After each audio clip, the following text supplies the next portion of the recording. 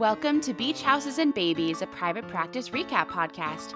I'm Sam. On today's episode, we'll be chatting all about Private Practice Season 4, Episode 11. Episode 11, if you don't know me by now, was written by Zahir McGee and directed by Eric Stoltz. It aired on January 6th, 2011. Enjoy! Today, we have a very special guest host yet again on the pod. You know her as Science with Sarah. Please welcome chemist, forensics toxicologist, PhD candidate, animal rescuer, currently with a bunch of animals, which we'll hear about in her apartment, ice cream expert, incredible care package maker, my friend and yours. She and I have the same initials. This is Sarah. Hi, everybody. I like that I wave at you even though no one can see me. A lot of people do that. I feel like I do it when I'm guests on things too. We just do, you know? Just how it goes. Yeah, and that was a double-handed wave, dear listeners. Oh, yes, so like jazz hands kind of wave. Yeah, like jazz hands. Oh, gosh. What are you reading and or watching right now? So, reading-wise, I'm pretty sure I gave this answer last time. I'm reading scientific articles because I'm doing my PhD. Yes. But recently, and our friend of the pod, Jade, will love this, have been obsessed with Wynonna Earp, which Jade has been getting Sam and I to watch Wynonna Earp since we've been doing a Buffy watch. And I finally jumped into it, and oh my gosh, Sam. It's so Have you good. watched it yet? It's so good. I haven't. I blew through the first 3 seasons because they're just so good and quippy. It's like Buffy, but like for adults. Oh. But it's like quick like the West Wing. It's yeah. So good. So I blew through the first 3 seasons. There's 4 of them. And then Jade is probably very frustrated with me because I like blew through those and then made myself stop because I was like, no, I have to savor it now. I know. That's how I am. I have 1 season left. Yeah, Margot had me start watching ER, and it's 15 seasons, and I've only been watching since like the end of June. It's now October, and I'm on the 15th season. I'm like halfway through the 15th season. Man. Yeah, so I am now savoring it. I used to just blow through like basically a season every 2 or 3 days, but now I'm like, gotta take it slow. Well, and that'll be, so I watched ER when it was like on. Was when I first was exposed to ER.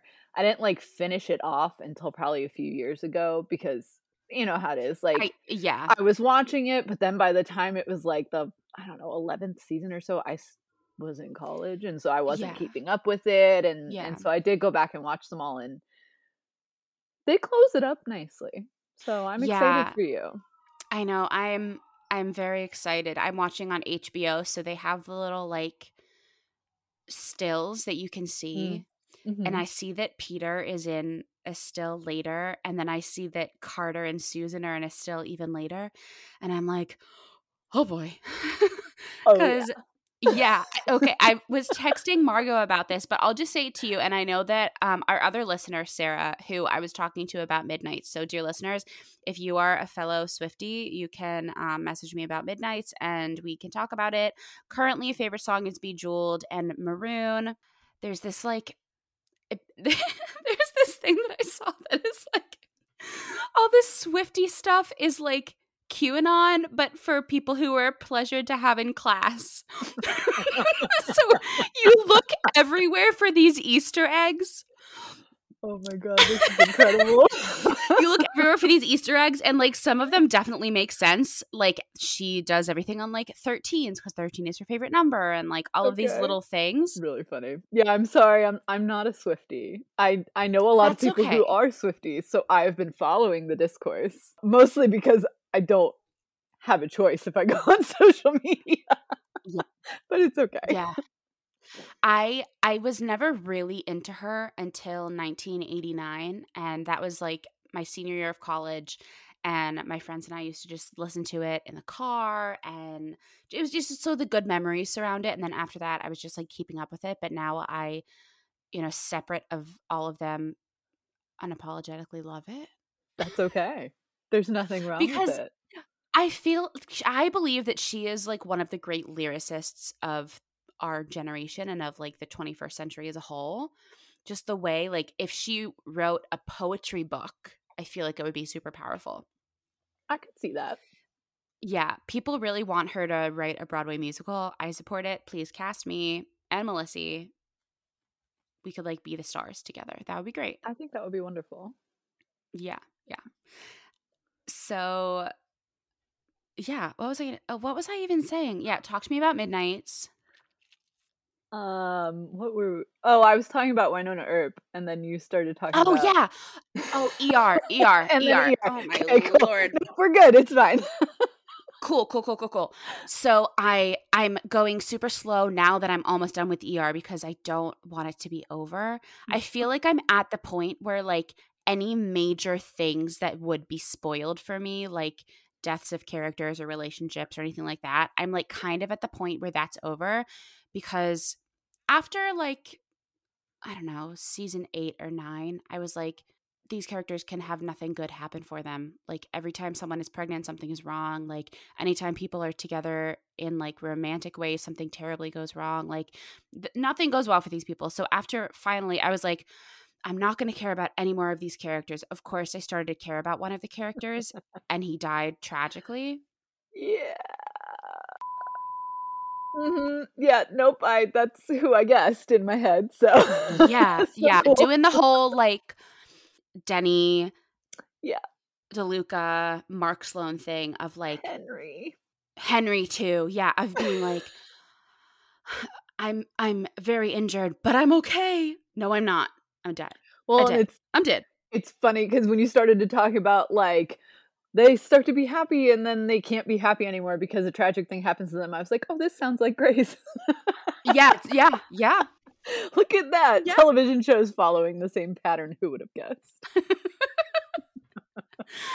Oh, but I think the reason I started to bring it up is because Peter and John Carter are what I believe they were trying to make Mark Sloan and Jackson Avery. Oh, totally. The, like, yes, mentor-mentee thing of, like, I'm going to show you how to do it. Yep. Hard agree. And I would say they kind of tried to do it again with Christina and what's-his-face, and that felt more successful to me. Like, yes. I don't know if it's because he ultimately followed her, you know, to, like, so I don't know if that added gravity to it in my zeitgeist, but, like, that felt a lot more successful to me than, like, the Mark and Jackson thing. Yeah, it did. Shane, right? Shane? Yes, Shane. I was going to say Sean, but it was definitely Shane. That's what I was also going to say, Sean, but I was like, that's not right. Shane. So my plan was to start either Friday Night Lights or Wynonna Earp after I was done with ER. So Friday Night Lights was good. I did watch that. And I think I texted you guys when I started watching it because, listeners, I grew up in Ohio. And in Ohio, football rules. Like, football is king. And that's kind of how it is in Pennsylvania, too. So, like, Sam understands. Yeah. Like, football is king. And so I started watching Friday Night Lights because I'm obsessed with One Tree Hill. Somebody told me that they kind of had the same vibe. They were around the same time. Yeah. So I was like, all right, sure, I'll try it out. The very first, like, pilot episode, I cried. So, like, obviously it got me. And then, Sam, it wasn't even, like, anything dramatic. Like, something dramatic does happen in the first episode, but I was crying within the first 5 minutes where they were just, like, talking about high school football. And I was like, oh, gosh, this is home. Like, I know this is Texas, but Ohio high school football is a lot like Texas football. Yeah, they're, like, the same thing in different fonts, really, Texas and Ohio. And, again, listeners, I grew up in Ohio, but I grew up 20 minutes away from the Pro Football Hall of Fame. So, like, this is how much football is, like, ingrained in me. Friday Night Lights was cute. It was cute. I liked it. It definitely, like many high school dramas that have to stay in high school, struggles later. Yeah. But it was cute. I think you should watch it. I will say you'll get through Wynonna Earp faster. That's what I'm thinking. Because it's only 12 episode seasons, and there's only 4. Oh, okay. So I'll do that next. Yeah, so that'd be a good bite-sized chunk if you want a bite-sized chunk. I want a bite-sized. After a 15-season show. Yeah, I'll be like, wow, that was so quick. Right? The issue, it's not an issue, it's a good thing. It's an embarrassment of riches, really, is that last night, thanks to my Vizio TV, this is not even an ad, I discovered that you can watch seasons 2 and 3 of Canada's Drag Race for free on Vizio Watch I saw Free you TV. share that on Instagram, and I was like, oh, now I wish I had a Vizio TV. I know. Because that sounds like fun. It's like I've been waiting to watch that. So people are like, oh, well, why don't you just do like the free trial of WoW Presents Plus? Dear listeners, it's because I did that with season 1 of Canada's Drag Race. Right. Like 3 years ago. Yeah, you already took advantage. Yeah. So and I'm too busy now to watch, like I like binged it because you only have 5 days. Yeah. So you have to watch like the whole thing. Yeah. But so I'm going to watch Canada's Drag Race while I'm finishing ER because I'm going to, need it. Yes. Then I'll watch Wynonna Earp, and then I'll watch Friday Night Lights. I love Friday Night Lights just keeps like going back in the. And to be honest, it's probably okay. Like, it's okay. It'll still be there. Watch it. Yeah, watch it. It'll still be there. It'll be waiting for you. It'll be for you. I think for you, it'll be the same kind of nostalgia it was for me. It's going to feel kind of cozy for that, especially like the first season. You're like, oh, I'm home. Yeah. Okay. Yeah. Mm-hmm. But no, it was cute. I liked it. Oh, good. Sorry, Orphe graced us with his presence for about 2 seconds, but his retreated back to the bedroom. Orphe, he can't hear me because I'm in the headphones. The sun is in there, and you know how, guys, sun hippo listeners. If you leave this in, obviously cut it out if you want to.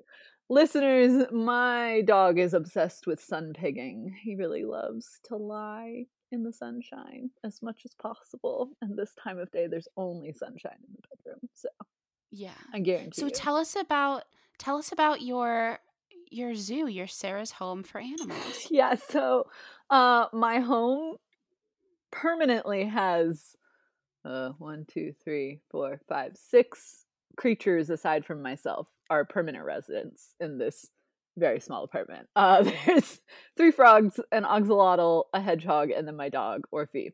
I also periodically have temporary residents in this household, and I have some right now. So I am a foster for the local animal shelter for Pima County Animal Shelter here in Tucson, Arizona.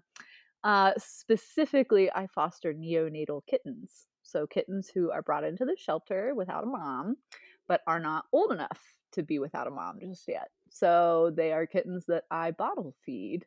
Depending on how old they are, when I got this crew, they were 10 days old. So I started out bottle feeding them every 2 hours. Yes, that does mean in the middle of the night too. So it's a lot of work. And then as they get older, you can kind of space the time out more. But I've had this crew, oh gosh, like almost 4 weeks. Yep, here's Orphe. Hi, Orphe! Oh, that's my buddy. Hi, babe. Good boy. For the listeners at home, Orphe has snuck up behind me and put his head essentially on my shoulder. So he's the bestest boy. He's a very good boy. But no, so this litter of foster kittens, they're almost 5 weeks old. They'll be 5 weeks old tomorrow. They're starting to eat on their own, which is a big deal. 3 of them have already been claimed, which is real cool. This is the first time I've had a litter where people are starting to adopt them before I even am done raising them. But one of them does still need a home. Her name is Augustine, and she is a tiny little black cat. She's the runt of the litter.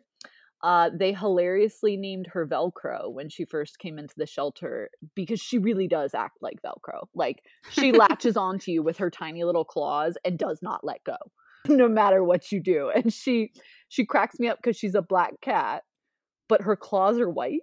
So she looks like she has French tips. Oh, she's real cute. They're coming back into style. If you guys are local to Arizona, that includes Phoenix, by the way. One of the adopters is from Phoenix. So, like, you don't have to be in Tucson. If you're local to Arizona and you're looking for adopting a cute little black cat, you can go follow me over on Sick Kid Chemist. I post videos of them constantly, and you can reach out to me there, and I will send you the paperwork, and we'll see what we can get figured out. Can you talk about why you named this litter what you named them? Every litter has a theme. When you get them, they have names starting with the same letter because there's a letter of the day at the shelter. Yeah. But when they come to you, they get very special names. So We've had like strong female names. We've had favorite character names. So can you tell us about this letter? Because I love it. Yeah, so this letter, I picked them up on October 1st. And so I wanted to kind of make them spooky, but I didn't want to make them have very strong Halloween names for the whole year, right? Because like Halloween is just October. Like that's it. I know everybody wants to live Halloween the whole year, and I get it. I like spooky season too, but I don't want them to have to live with those names. So I named them after spooky or like ghost town cities in the US. So there's NOLA for New Orleans. There is Salem for Salem, Massachusetts. And there's Savannah for Savannah, Georgia. And then Augustine for St. Augustine in Florida. I love it. I truly love it. It's fun, you know, because like the shelter's just giving them names because they have to give them a name to go into the system. They have to have names. To give the shelter credit, they're naming hundreds of animals a day. So it's hard to keep coming up with names, right? I have more time with them. I get to know their personalities. So yeah, each litter has a theme, and this theme is spooky US cities. Why not? Yeah. So do you have anything else to promote? No, I think last time I talked to you guys about continuing to be smart in a pandemic, so I will just reiterate that again. Yeah. Wear masks. Yeah. Get boosted. 100%. Do the smart things, please, because people like me are getting real tired. Tired is a kind word for it. Yes, I'm being very politically correct. Yeah. And where can we find you online? You can find me, I say, like, I have TikTok and Twitter, but I really don't use them. So Instagram is the place to find me, and it's Sick Kid Chemist, all one word, on Instagram, and you can go there to learn about my genetic condition, the research that I do, the creatures that I have, the plants that I take care of, and just any assortment of things. Yes. And ceramics? Oh yeah, I'm obsessed with like weird, neat pottery. Pottery and earrings. Those are my two like creative vices. Like I just love all of the weird pottery and all the beautiful beaded earrings that I get from indigenous artists. Like obsessed. Got good style. Yeah. No, I have my style. True. True. That is to me. True. So since we now know where to find you online, I'm just going to remind our dear listeners that we are going to be talking a bit about EDS. And if you have questions for Sarah, just send her a message and be like, hey, I have a question. Is it a good time for me to ask you this question? Yes. Or if you'd like, you can send them to BHAB Podcast and we can do that process for you and get back to you on that. But please don't just put in her DMs, hello, I have a very traumatic question. Ready or not, here comes the traumatic question. I appreciate the disclaimer because, yes, I'm a very busy human with a very complicated feelings. I get a little overwhelmed if you just come and trauma bomb in my DMs. So thank you, Sam. Yeah. I'm glad you're not friends in real life with Dr. Violet Turner. It's funny that you say that because I had notes on that today. Yeah. Woof. I thought of you a lot when we were doing the whole like Violet talking to Charlotte and very like inappropriately trauma bonding. And then this time Charlotte said thank you, but we'll get to that. Yeah. I would like you to know that when I listened to those episodes, I nodded alongside what you were saying, just like I am doing right now. I love to hear it. Yeah. All right. So if there isn't anything else, I will do our patient breakdown for season 4, episode 11. We have first notes and miscellaneous per usual. We have Susan Grant with stage 4 ovarian cancer. There should be more in there because she has liver cancer now as well, and because they're connected. And I don't know what other kinds of cancer, but Addison is Addison, and she's fine now. Spoiler alert, Susan's fine by the end of the episode somehow. And we're going to do all the Addison and busy stuff in with Susan.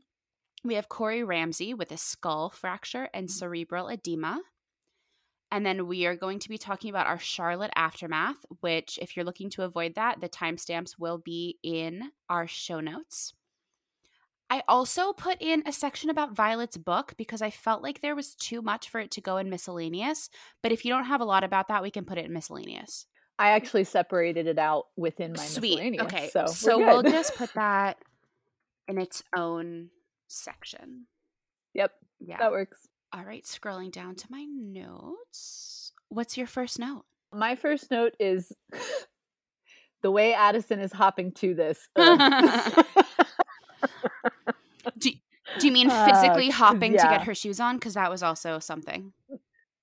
Oh, I meant more just like the way she just Busy says jump and Addison says how high. Like it just, oh gosh. And it's funny, Sam, I even wrote this down in my notes. I was like, oh no, my trauma's gonna show again on this show and my thoughts on the episode, just like it did last time.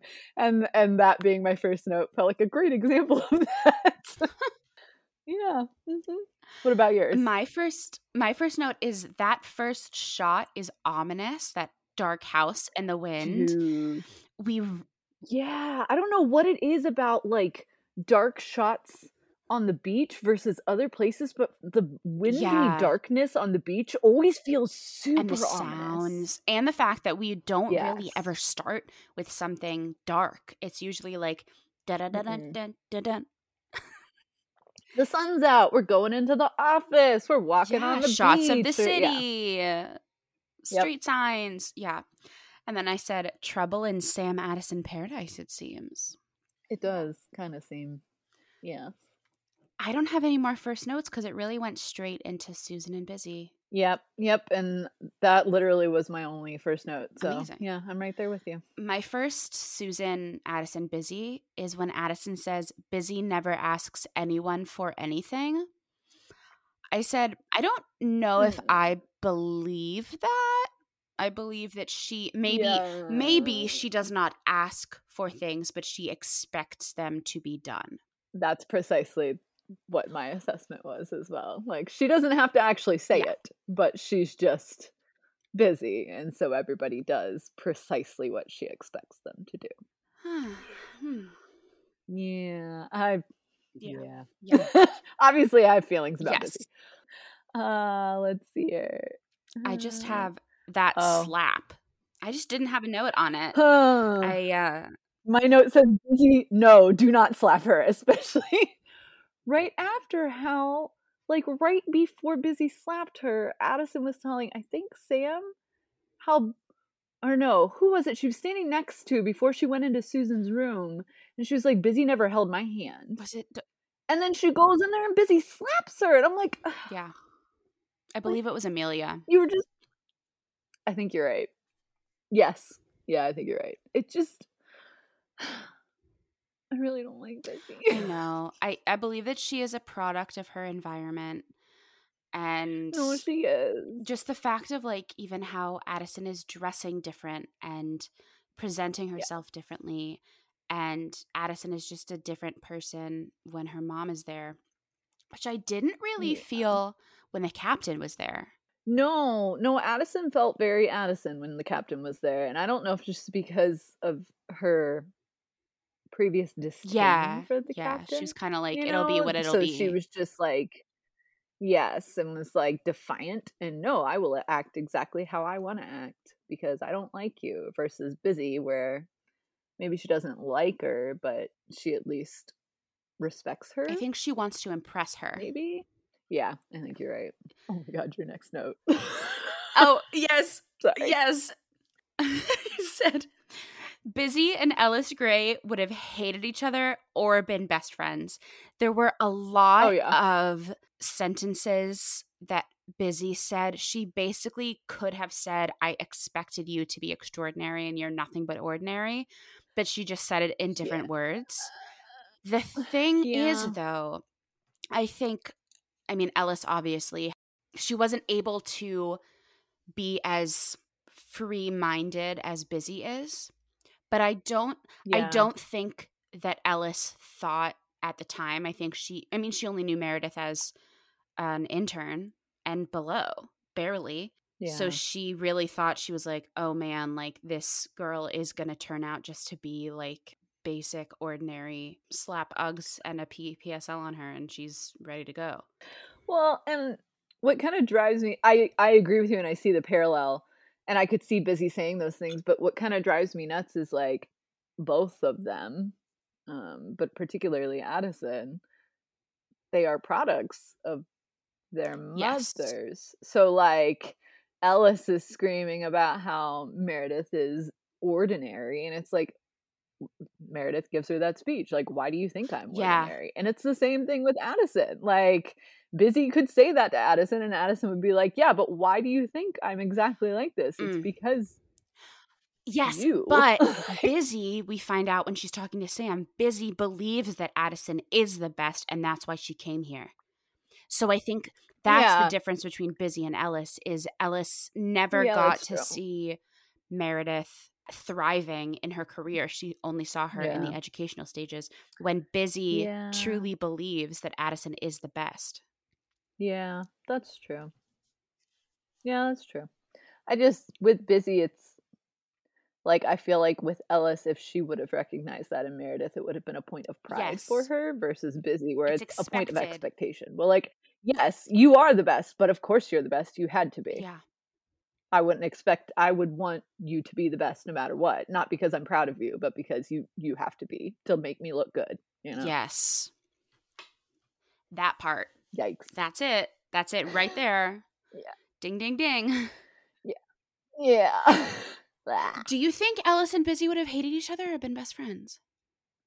They would have been frenemies, for sure. Like, they would have gone through, I just finished a Scandal rewatch, and I feel like Busy and Ellis would have been like Cyrus and Liv. Yeah.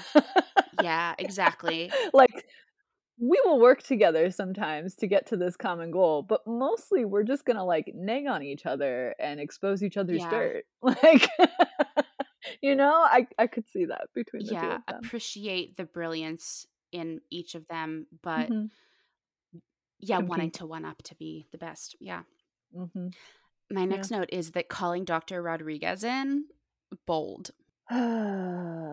So my first note about Dr. Rodriguez literally says, "Why do I feel like I don't like this guy? Something happens. I can't remember. Why do I feel like I don't like this guy?" Like, he felt so smarmy to me.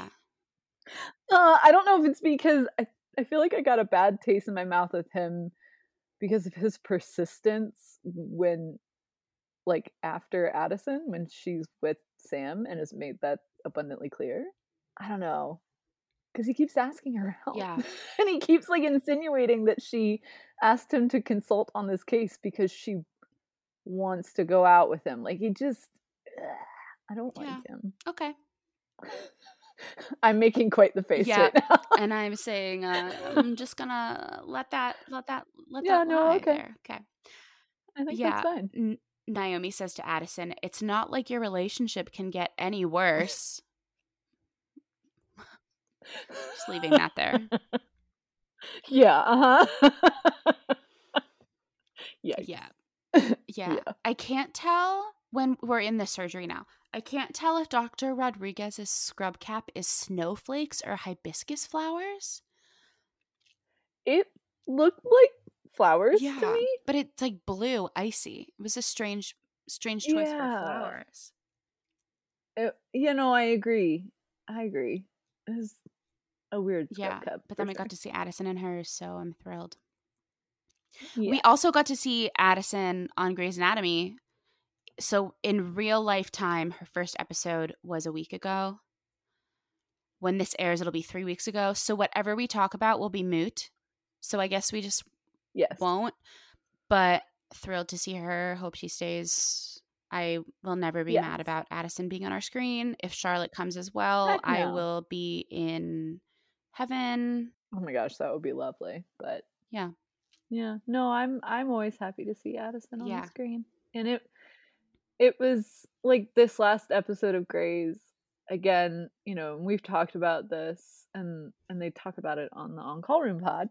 Felt a little heavy-handed with the trying to feel like a real world situation, but I think, and even that didn't sway me from the fact that I was happy to see Addison. But I think that, like, I think that we all need to adjust our perspectives a little bit and understand that, like, we know about these things. Like, we know about women's health in this country because we're women, but not everybody who watches Grey's is gonna know. So maybe that's why they get heavy-handed with it. I don't know. Regardless, I was happy to see Addison. And hopefully in the future, we'll look back at it like we do those episodes of things that quote unquote aren't a problem anymore, like a lot of the homophobia and the transphobia. We won't, hopefully we'll be like, oh, I remember a time where OBs had to wear black scrubs because women and people with uteruses bodies are under attack. I remember that time. So yeah. Listeners, I'm crossing my fingers and nodding my head. I'm looking at, because I'm in my rewatch, I'm on season 5 now of however many rewatches I have of Grace. Yes, I'm watching all of these things concurrently, dear listeners. Girl, I don't know how. My next note is mama trauma. And then under that, I have passive spectator. Busy calls Addison a passive spectator after she is like doing everything she can, whether she thinks it's right or not, to save Susan. Well, and you tell me when you think it's an appropriate time to talk about it, but I would like to talk about Susan and like the conditions and like the treatments that Addison wants to do. Now is a great time. I just have one more thing to say before you start. Yeah, go for it. I don't know what Addison's end game here is. Like, intellectually, she knows that Susan does not have much time left. So at the beginning, she tries the soft blow of saying Susan's going to die. And then she goes more intellectually to Busy of, we could do these things, but Susan will be miserable. And it really reminded me of like when Maggie's mom was sick, of Maggie and Bailey a little bit trying to do everything they could to save this person they love, whether or not the person who is sick wants that or not. Yeah. So I'm wondering what Addison, and she might just not even be thinking about that at this point, of what is my end game here, because I think she probably just hopes that Susan peacefully passes away and it's not even a thing of she can get to the hospital. Not that we want Susan to be ill or to pass away, but no, but we would like to be a gentle process for Susan. We don't want Susan to put herself under undue stress or undue pain, you know, when we know what the end result is going to be. Yeah. And I feel like that is what Susan was sort of trying to say to Addison before Busy comes in. She's like, I'm doing this for your mom, like whatever your mom needs. I love your mom. I don't want her to be sad. And I certainly don't want to be the cause of this sadness. Yeah. So yes, please take it away, Science with Sarah. I feel like you should have a jingle. So, I don't know who would write the jingle, but on a podcast we love called Buffering, every character has a jingle, but I feel like Science with Sarah needs a jingle. I don't know what it would be. I don't either. Science with Sarah. I don't know. I feel like if I got one, I would just be embarrassed by it. No, this is just it. So I wrote it just now. Science with Sarah. Okay. So Susan has stage 4 ovarian cancer, and when Addison went in to do surgery, she found that like the cancer had actually invaded into like major blood vessels, but ultimately also into the liver. And this is where my brain went, because listeners, I am getting my PhD in pharmacology and toxicology, and my lab specifically focuses on researching these enzymes called P450 enzymes that are responsible for metabolizing drugs and other things in your body like steroids. And so I know the liver really well.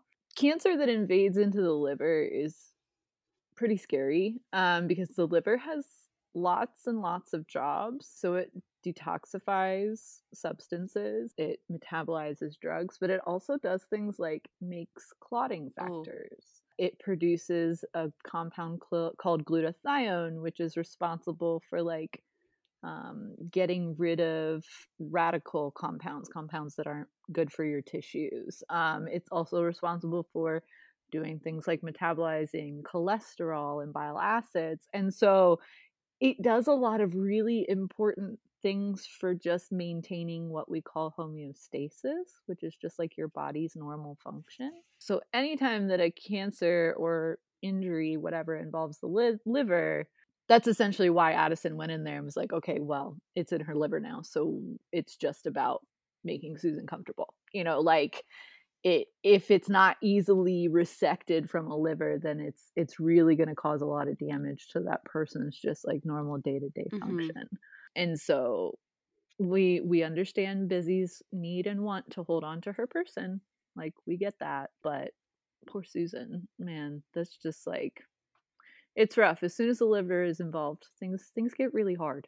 And then the science-y stuff, in addition to that, I don't know if you want to talk about it yet because we haven't really introduced the concept, but Addison eventually proposes getting in there to do surgery with the Da Vinci. Yeah, we're almost there, so why not?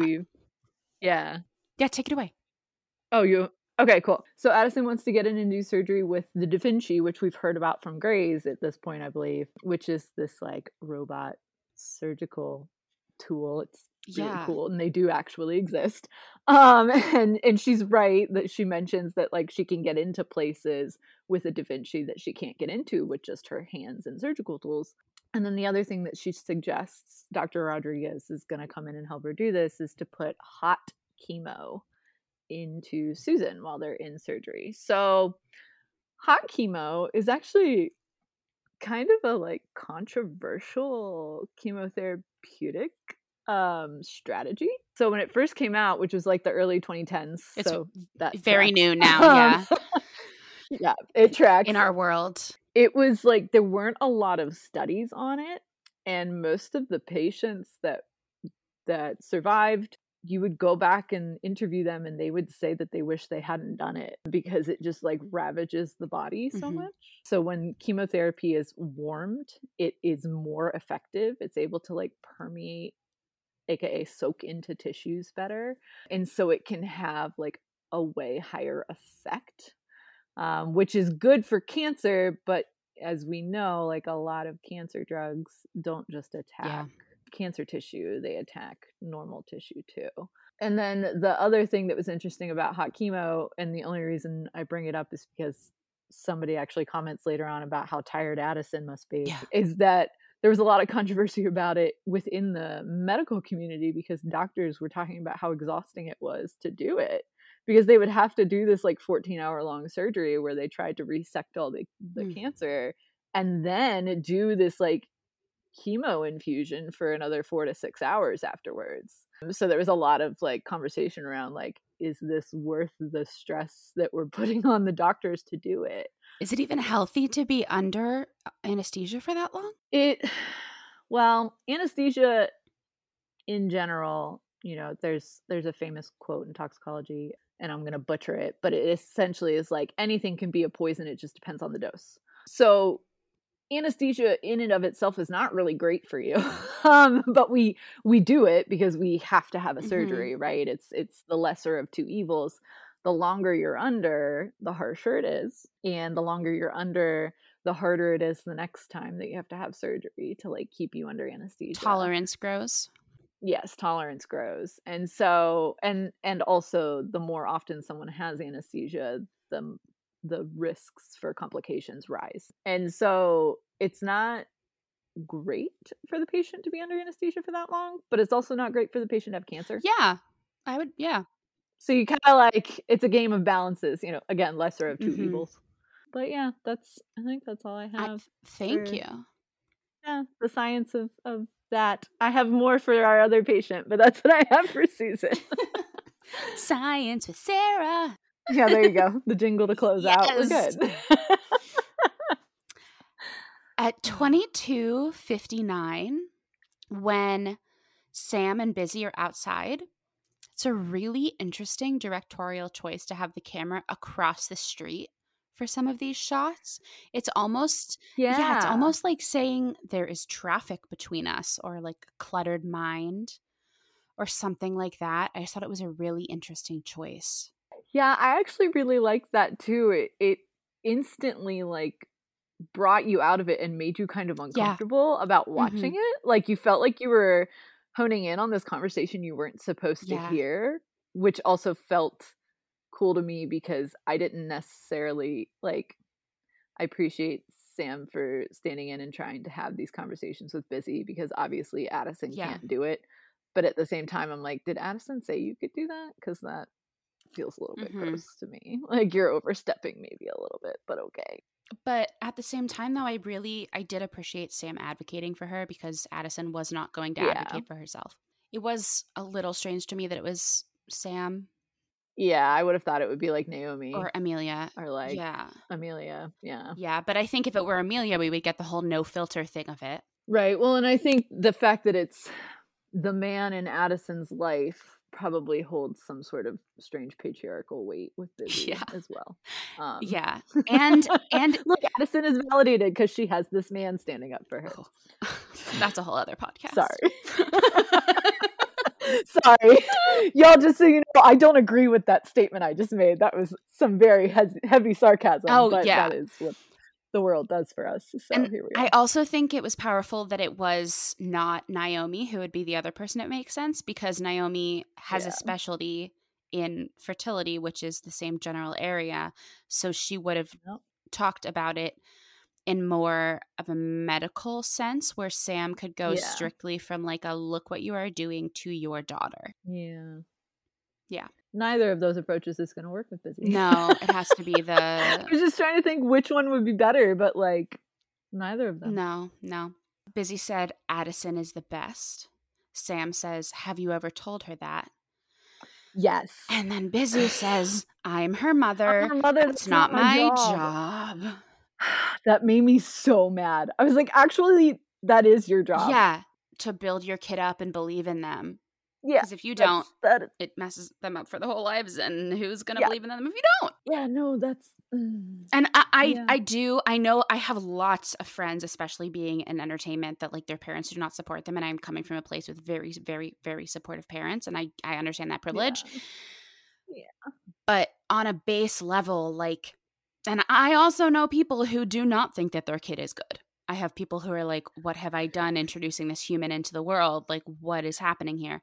And there are people who I don't see in any world, in any multiverse, in any like Doctor Strange of it all, anywhere Busy being like, Addison, my love, you're the most wonderful friend in the world.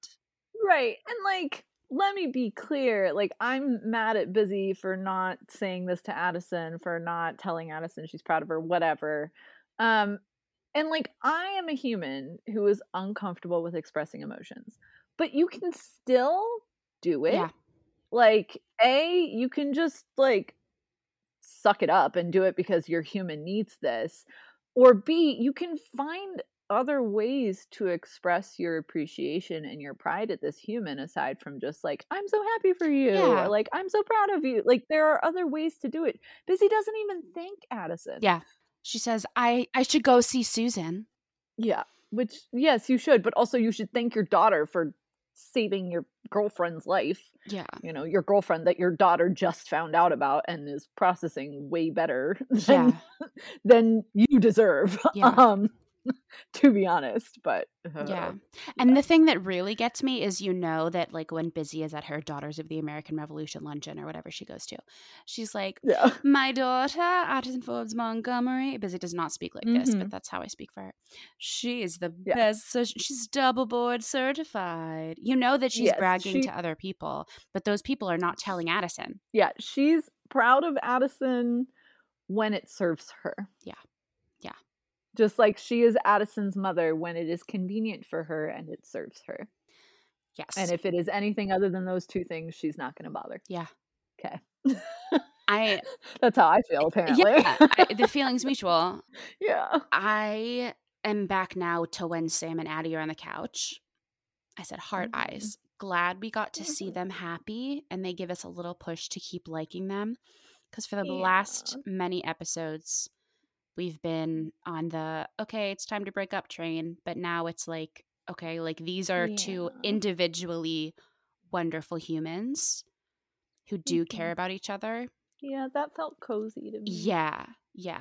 Like, oh, look, you gave me my my couple back. Thank you. Yeah. Like, it's heartwarming, cozy. Yeah. Yeah. Are they your comfort couple?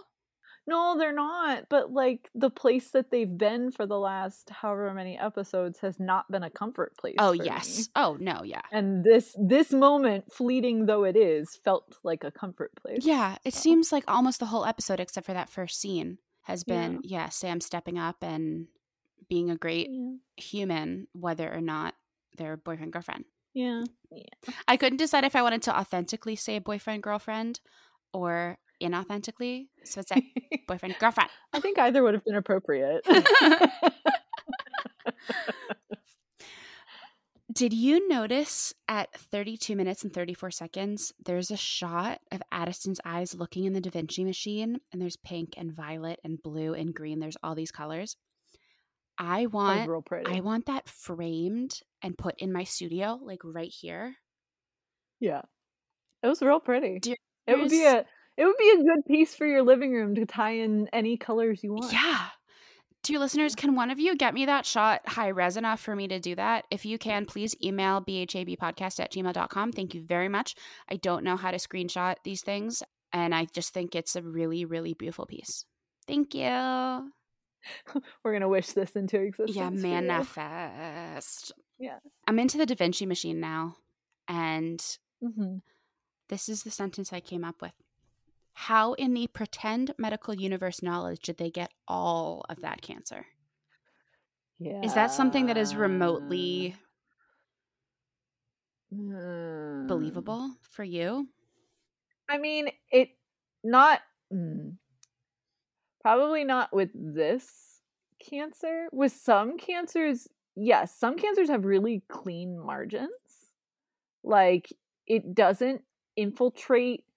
Like, some cancer infiltrates in a really messy way, and so it's hard to kind of like figure out where the lines are. Some cancer does infiltrate in a really nice, neat way, and so it's easy for you to figure out exactly what is cancer and what's not. But this, with it metastasizing to the liver from the ovary, I don't know. That doesn't sound like a clean margin cancer to me. But they also didn't tell us exactly what, like, they said it was stage 4 ovarian cancer, but they didn't give us much aside from that, so it's hard for me to make an accurate assessment. It's probably on purpose too, because they know that there are people with actual scientific and medical knowledge being like, what in the pretend medical. Well, and it may be that they did get it all, but they wouldn't know that quickly, because like you would do the surgery, you'd wait for the person to recover a little bit, you'd go do a PET scan, or like you go do some sort of clinical test to see if the cancer's lighting up anymore. It's called lighting up in a PET scan because it literally is bright. You're not going to know the minute you step out of surgery. We got all the cancer, all of it. That was going to kill her just now. We got all of it. Yeah. Not a thank you, not a hug, not a smile. Not like literally, I was only expecting like a smile and a nod. Nothing. No like acknowledgement of anything. That made me so mad. Yeah. And she goes, I should go be with Susan. Susan isn't even going to wake up for hours. Thank you. Thank you very much. No, people are out. Like, they're out. They're out. They don't know what's going on. I don't know why we feel the need to sit with people while they're no. Mm-mm. Sorry, it just feels so impractical to me. And I'm the person who's usually on the bed. Yeah. Like, I don't need you to sit with me if I don't even know you're there. That's fine. Go do something else. Go take care of yourself, please. Like, that's frustrating. It's a disaster. It's truly just a disaster. Do you have anything before we move on to Naddison? Naomi, Addison, and Amelia? Nope, that's actually is my next note is Naomi and Addison and Amelia. Why don't you take it? Because I only have a couple more, and I wonder if they're the same ones, and I feel like I've been overtaking this conversation. No, it's fine. I talked for a really long time about liver cancer, so my first note of that scene is Amelia's speech about moms is really good. Yeah. Like, it's really good. And then I love after Amelia walks away where I feel like it's Naomi says it and says she's a little bit wise. And then Addison goes, yeah, it's annoying. And I was like, yes. Yeah. That's all. Yeah. My first note about that is when Naomi says, "Oh, come on, we're all family here." And I feel like it's the first time in a long time where we've seen Naomi and Addison comfortable together through all the Sam stuff. I think Naomi is sort of putting that aside to be there for her person at the moment. Which is what you do. Yeah.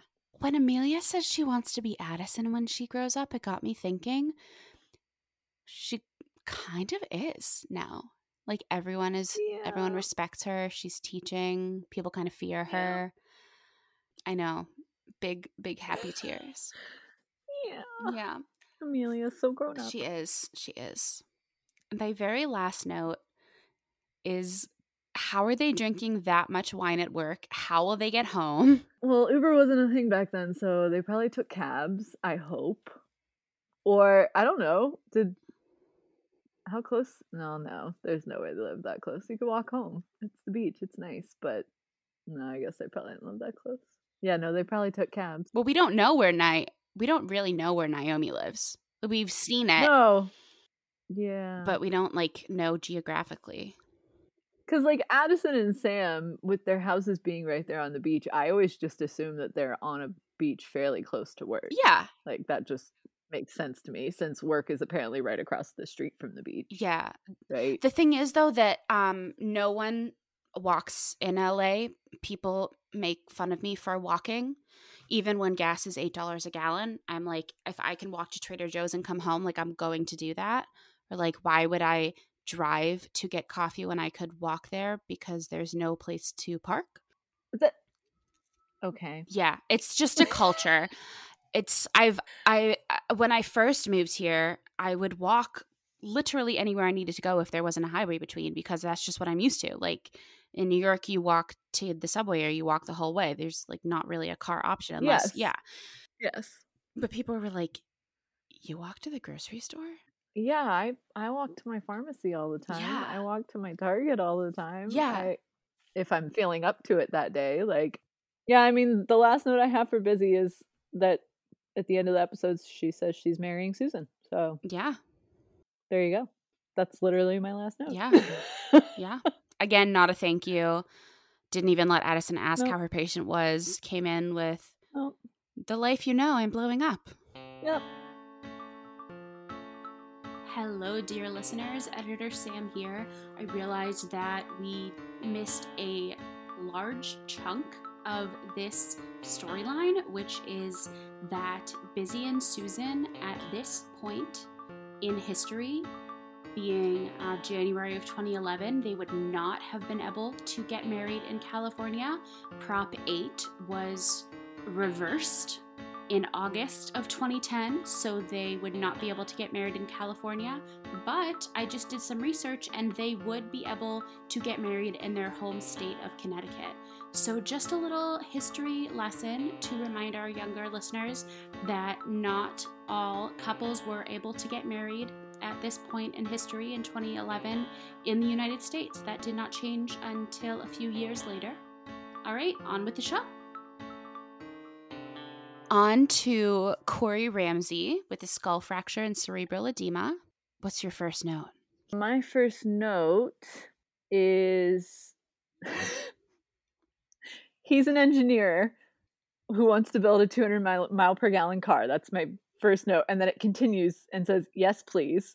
And then it says, "His socks, what is on them?" They made a point to zoom in on his socks, and now I must know what they have on them, because people in STEM have a tendency to have weird socks.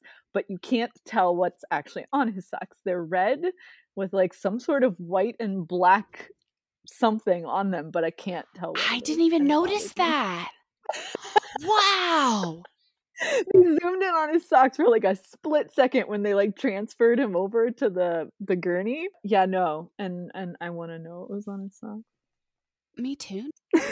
That was my first note. That's so cool. I literally didn't even notice. Yeah. My first note is when Pete says, "Get me Dr. Shepard." Mm-hmm. I loved that. And we mean Amelia. Sure do. Love it. Love it. Yeah.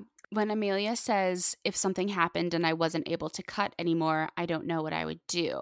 And I wonder if she feels the same way now that she teaches and mentors and has family. And I wonder if she feels that same way. Now, in ER, they talk a lot about like the importance of having a life and a passion of some sort outside of the hospital, or else it'll eat you up.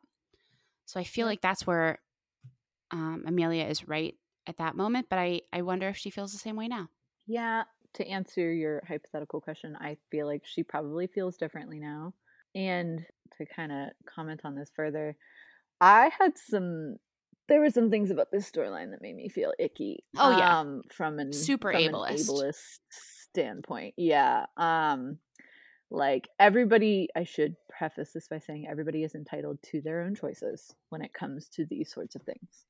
But their own choices. I think that it's important if they examine those own choices in the lens of what an ableist society has taught them is a worthy life or a life worth living, because that makes a big difference. And to further what I think you were about to say, your own choices. Yes, that is what I was going to say.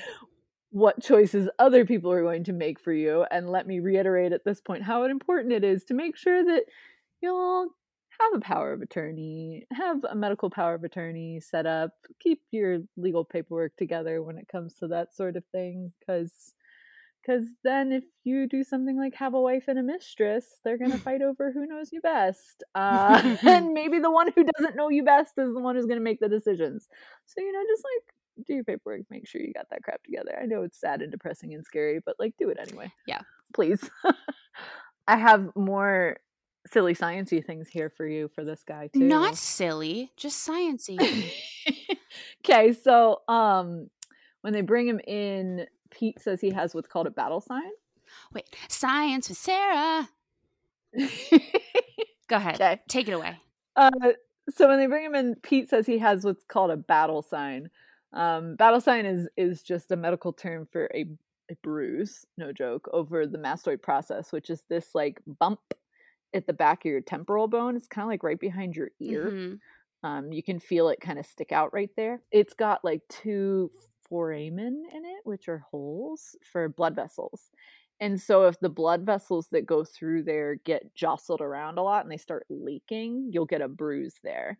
And so that can be indicative of like a skull fracture in that area, or of even just like a really harsh concussion. The only thing that I have take issue with here is that typically battle signs don't show up for about a day.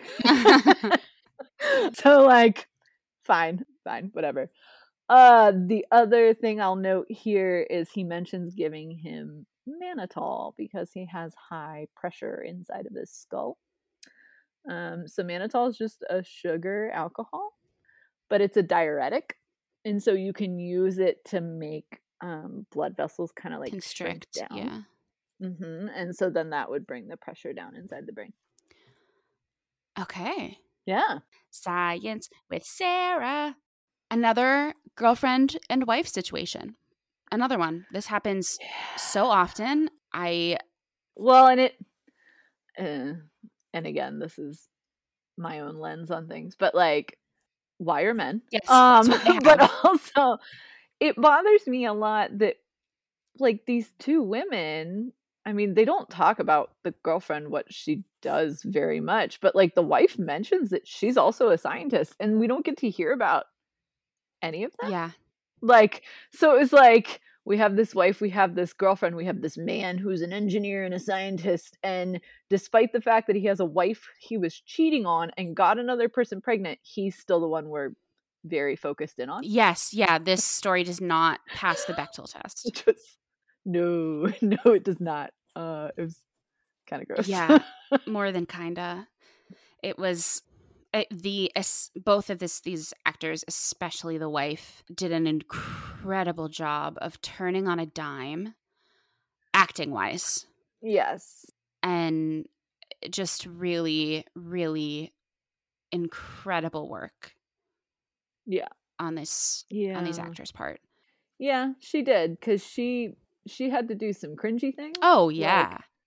talk about how, well, I supported him and I'm his wife, and so I'm the one who gets to. It's like, okay, yes, you supported him and you're his wife, but like those are your vows. Yeah. Like you're just meeting the baseline requirement. Yeah. Here. So like, you know. And then at the end, when the girlfriend says to the wife, he always talked about how you got him to where he was. It was very, he is the son, you are not. Yeah, the whole thing was just kind of gross. Also, not to mention that Pete breaks HIPAA. Oh, 100%. By filling the girlfriend in entirely on what's going on. Yeah. So, you know, the wife could have done that. To be clear, like, family members are not bound to HIPAA, just doctors. So, like, the wife could have told the girlfriend, but Pete can't tell the girlfriend. Yeah. That's not how this works. When the girlfriend comes around the corner in the shadow and says, he'd want to see his child born. I think I laughed out loud, just like the way that was set up. Yeah. And how much dramatic television I watch. It's like, it was weird. Dun, dun, dun. To commercial. It was weird. It felt very, very dramatic for not a very dramatic thing. No. And then we cut to Pete and his eyes are like, what's going on? Like, what? Like a record scratch. Like, what did you say? Oh, dear. Yeah. Yeah. My very last note for Corey is this is conditional love. Mm-hmm. It is. Not unconditional love. It's conditional love. Agreed. Mm-hmm. My very last note is responding, in quotes, is a very vague term. People reaction is good, but is one very small thing. So let's not all hang our hat on the fact that this dude's fine. Like, people reaction is the very baseline for like responsiveness. Yeah. So, you know. Which rolls into your conditional love thing, because they're both like, yeah, he's going to be fine. And it's like, yeah, you're only happy because you think he hasn't changed at all. Yeah, and like, the fact that the scientist wife isn't like, specifically, what are these reactions? Yeah. Like, yes.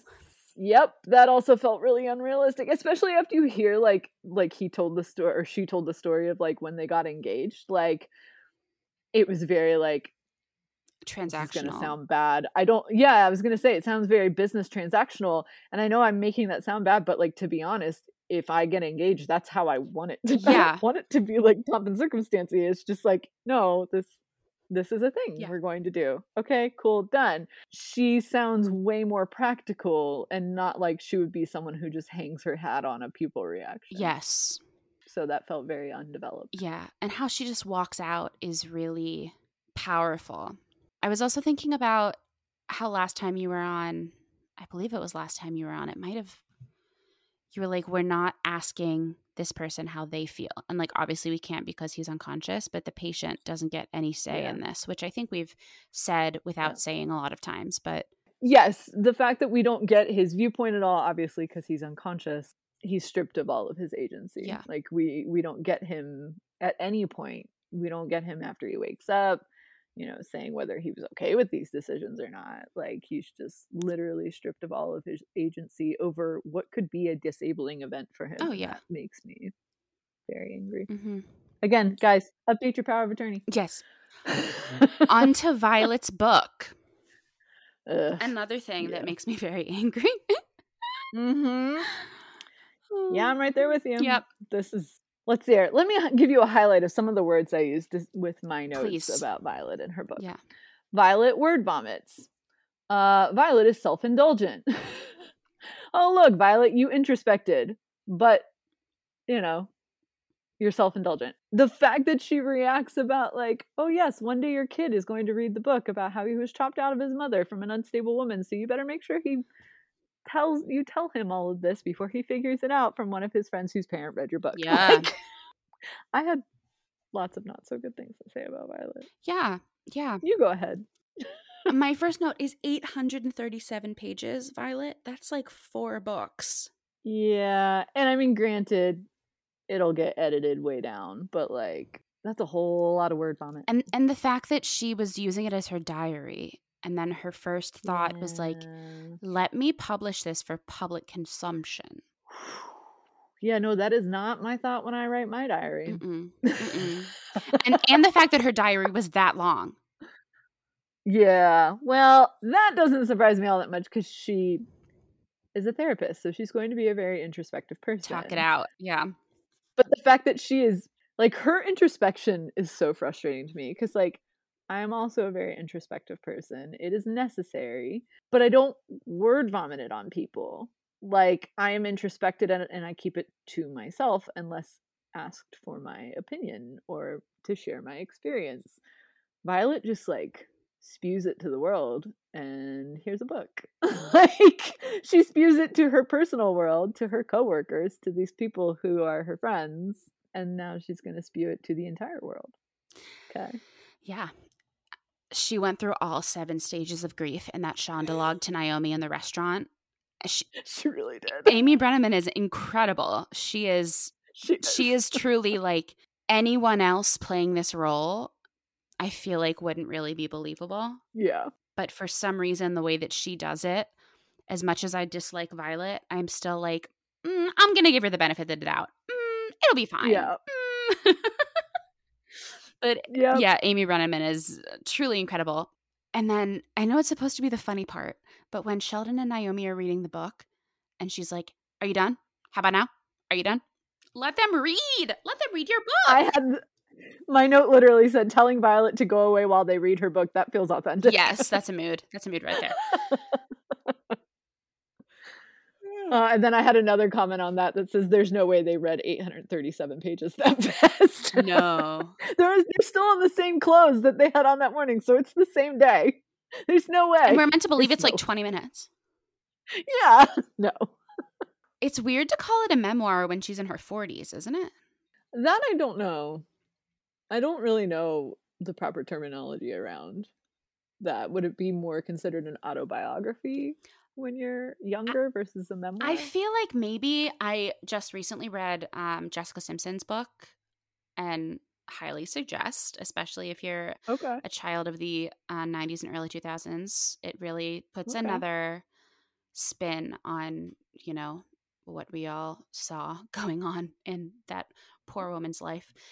And I think that's called an autobiography. A memoir, I just feel like would be someone like either posthumously. Well, no, you can write your own memoir. Oh yeah, definitely, but like published posthumously. Oh. Or I don't know. Or just like, yes, she has lived a big life, and I'm not at all trying to minimize the trauma that she's gone through, but maybe call it like another word that's not coming to my mind, like reactions or memories is the wrong word. Well, it's funny that you say memories because memoir. Yeah. Responding to trauma, maybe. Sure. Well, and I don't even, remember, she doesn't mention a title, so. No, she doesn't. I don't know. I guess memoir does sound weird, but I don't know what would be better. Yeah. I get nothing. Now I get kind of silly, kind of not silly because it's still authentic. Okay. 16 minutes and 4 seconds in the scene in Violet and Pete's house, Lucas is playing with this like wood swirly block toy that I remember those. Yeah. Did you have it? I definitely had it. I feel like my cousins had it. It was in every pediatrician in the 90s. But I haven't really seen it in the wild for so long that it was like not a jump scare in a bad way, but like a ooh. Like a recognizing. And I don't think I've really noticed it before on here when Lucas is playing with it. And then at 28 minutes and 30 seconds, now it's in her office. Do we think they have 2 of them? Does it travel back and forth? I have such an attachment to this toy. I need to know. I'm going to say there's probably one that lives permanently in the office that like they trade around amongst their individual offices. Like maybe Violet has it because she had a kid client that day, and then maybe it goes over to Pete because he's the pediatrician, or then they put it in the waiting room. So I could see there being more than one. It's like the original fidget toy. Because you're right, they were in like Yes, they really were, and they were in every single pediatrician's office in the 90s, like, straight up. They just were. My dentist even had one. I can't remember if we had one at home or not. I don't think we did. I think I just remember playing with them in doctor's offices. Did you ever play it with a friend, and, like, you would take one shape and your friend would take one shape, and then you would race to see who could get there first? Yes. Yes, yes. Oh, yeah, absolutely. Yep. And then you would also do them in reverse order to see, like, where you'd meet up. Yeah, where the middle was. Yeah. Yeah. Wow. Oh, yeah.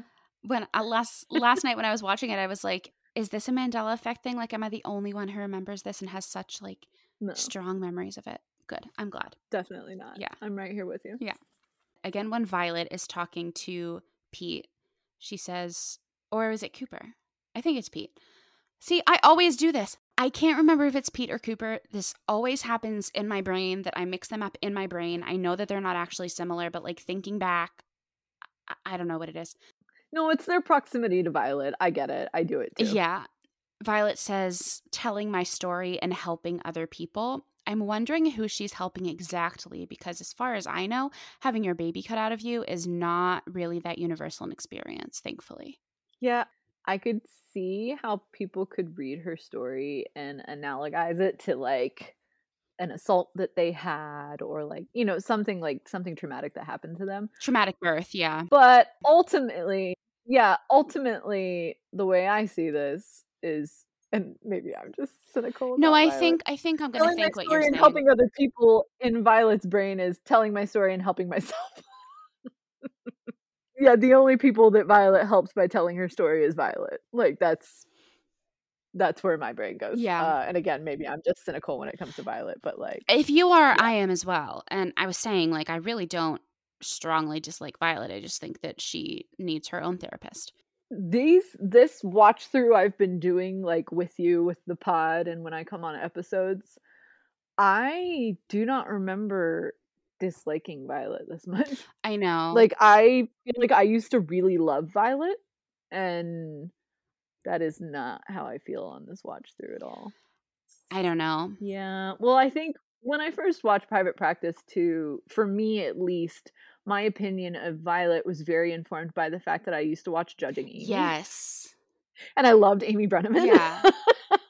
So I think that may have colored it back then, and now I'm just far enough detached from it.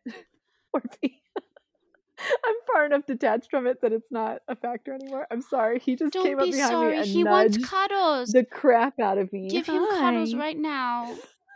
Oh my god. Please leave this in. Listeners, Orphe has literally crawled into my lap. He's got a paw across my lap, and he's licking you like ice cream. The crap out of my chin. Hi, buddy. Oh my Hi, god. Are you hugging me? Are you giving me hugs? Pete says, once it's out there, you can never take it back. Yep. And I said, I think every family influencer, and every anyone who ever, like, posts a TikTok of them farting, I think they all need to hear that. Yeah, I agree with you. I you know, that was impressed upon me when I was first studying forensics, because Facebook was just starting to become a thing. Yeah. And I remember all of my college professors being like, yeah, so you guys are going to be public figures. Yeah. Your life is going to be discoverable by attorneys. So, like, don't be dumb. And I also think too, like, when Pete said that, I specifically thought to the fact that, you know, when you foster kids and foster to adopt kids, you know, they have very strict rules about social media. You're not allowed to post pictures of the kids' faces on any of your social medias until, you know, you adopt them and the adoption is final. That's when you're allowed to. And I'm really familiar with this because a good friend of mine foster to adopted their kid. They got her when she was like 2 days old, and she's 7 years old now. And for the whole first year, I never saw her face because they lived far away from me, you know? And so I just never saw her face. And the minute she got adopted, they were allowed to. But, like, there's a reason for that. Yeah. You know, there's a reason for that. And it bothers me a little bit when parents post the crap out of their kids, and it's like, okay, your kid's not old enough to get permission for that. Yeah. So, like, yikes. Yeah, really. But I agree. Yeah. Says someone who has an But entire Instagram dedicated to their dog. I mean, yeah. It's different. Yeah. It's different. It is different. It's very different for many Yeah. reasons, but Pete's right. Telling my Like, story and helping other people, sharing her with the world. right. Exactly. See, I think sharing a dog with the world is way more helpful than sharing your trauma. Oh, yeah. And more entertaining. Obviously, I have my priorities straight. But I think Pete's right, though, because, like, it would be one thing if this was, like, a traumatic thing that happened to Violet and somehow there were no other people involved. But this is a traumatic thing that happened to Violet and her kid and Pete. You know? Like, but she's also talking about Katie. yes. Yeah, and that's I mean, it's an interesting conversation to have. How much of your agency do you give up by committing that some sort of like horrific thing against another person? Yeah. But like you should still have right to privacy, right? Like, I mean, I don't it's know. public knowledge. It's public knowledge that she Yeah, did that. And it because is. she went to trial, that Yeah. is also public record, and the story has been told before in a Yeah. public setting. That's kind of where I All of that put is true. where I come at it from. Well, and I'm not even necessarily landing on the side that I'm proposing. I'm Oh just no, yeah. like, it's an interesting conversation to have. Mhm. You know, like, at what point does someone give up the right to not have that detail about their life told to the world, you know? I think probably before they commit the crime. Yeah, that's fair. Yeah, I don't know. My last note about Violet and her book is Cooper doesn't get to read it. Why isn't Cooper getting to Yeah, read it? that felt very weird. I don't know if we just are, like, assuming that she didn't give it to Cooper because maybe for once Violet was thinking about not just herself and was like, Cooper's got a lot going on. Maybe I don't give it to him. Yeah. But that doesn't actually feel character Not at in all. character with Violet. Like, I feel like Violet would just give it to him anyway. I would have Cooper read it before I'd have Sheldon read it. I mean, but the thing is that if we're going at it from the point of who is in the book, Sheldon's in the book probably, because Sheldon was a possible father. Yeah, that's true. Yeah, that felt weird. Mm-hmm. And like that is definitely a part that I would think that she would not specifically want Lucas to know. Yeah. Yeah. But then again, it's Violet, so I would imagine she's gonna word vomit all over her kid too. So he's probably gonna know it already. Yeah. Yeah. Sorry, I sound like I really don't like Violet, which is true, but maybe I'm being a little harsh. Well, here's the thing. Like, the first time I watched Grey's, I loved Izzy. Like, I identified with Izzy more than any other character. Oh. I loved her. Like, my first Photoshop assignment in school, I photoshopped my face onto a promo picture of her. Yeah. And then I liked her for, like, less and less kind of as I got older. Yeah. My rewatch before this one, I was like, oh, dear God. She's terrible. But now this rewatch, I'm like, she has a lot of unresolved trauma. She doesn't, I'm like giving her grace and liking some things she does again. I'm like, yeah, I would want my doctor to get a little bit involved with me. Not that involved with me, but like I appreciate the humanity she brings to the situation that Christina and Alex and sometimes Meredith do not. Yeah. I mean, we are humans and our opinions will evolve and change. Yeah. As our perspective and lenses on these characters evolve and change. Mm-hmm. But I don't know, I guess I just didn't, for the record, I never really liked Izzy. Yeah. Like from the get-go, I never really liked Izzy. But I guess I never saw myself disliking Violet this much. Yeah. Is what I will say as a final word on it. Is I never would have guessed with how much I liked her to begin with that I would ever get to this place where I really, really don't like her character. And like everything she does makes me angry. Mm-hmm. Mm-hmm. Can't wait to see where we go from here. Yeah. All right, let's move on to our Charlotte Aftermath. As another reminder, these timestamps will be in our show notes. And if you'd like to avoid it, take a look and you can see where we end. What's your first note? I have a note about Cooper going to Sheldon. Like, essentially, I'm saying, like, I actually think it's really sweet that Cooper is, like, seeking out advice and, like, thought to go to Sheldon to talk to him about it, in what felt like actually a pretty professional way. Like, he was just like, "Hi, you know these things. Can you help me?" But it did slightly irk me a little bit that he, like, I don't know, I have mixed feelings. That he went to Sheldon first. I think I'm okay with it if he went to Sheldon in a way that was like, how can I prepare myself and be in the right headspace to talk to Charlotte? Mhm. If he felt like he wasn't prepared to talk to Charlotte, he didn't want to talk to her in a way that would like make it worse. But at the same time, it's like, why don't you just talk to your girlfriend? Like, like, because that's what Sheldon tells her to do. Is Yeah. like, yeah, just talk to her. Like, come on, dude, this is not that hard. I do think it is beneficial for him to get that word vomit out before he talks to Charlotte. Yeah, that's true. But yeah, That's true. our episode with Sheree at the time of airing did not air yet, but an episode that airs tomorrow, we talk a lot about this as well. So I'm excited for you to hear it. Oh, cool. Yeah. Okay. Mostly about how, like, it says a lot that Cooper goes to Sheldon on this because it says, I want the help of a professional versus versus Cooper going to Violet of saying, I want to hear from my best friend. It says a lot about his intentions. It does, for sure, because I think he knows that if he were to go to Violet, it would be like he could maybe get therapist Violet, but it would be therapist Violet peppered in with friend Violet versus Sheldon, where it's just going to be therapist. And Sheldon, she would probably go to Charlotte. Yes. Yeah. Yeah. She would. Now, all of that being said, I would just like to impart the wisdom to Cooper of closing the door before screaming your private life to Sheldon in front of the entire office. I understand it's for effect and that this is a television show, but yeah. Yeah, why would we close doors ever? That's just silly. Yeah, no, closing the door would be a great idea when you're gonna have a very sensitive conversation with a therapist about your girlfriend and her, sexual assault and trauma. In an office where everyone knows all of the involved parties. Yeah, just maybe close the door. Yeah. Another directing note, I really liked the directing in this episode.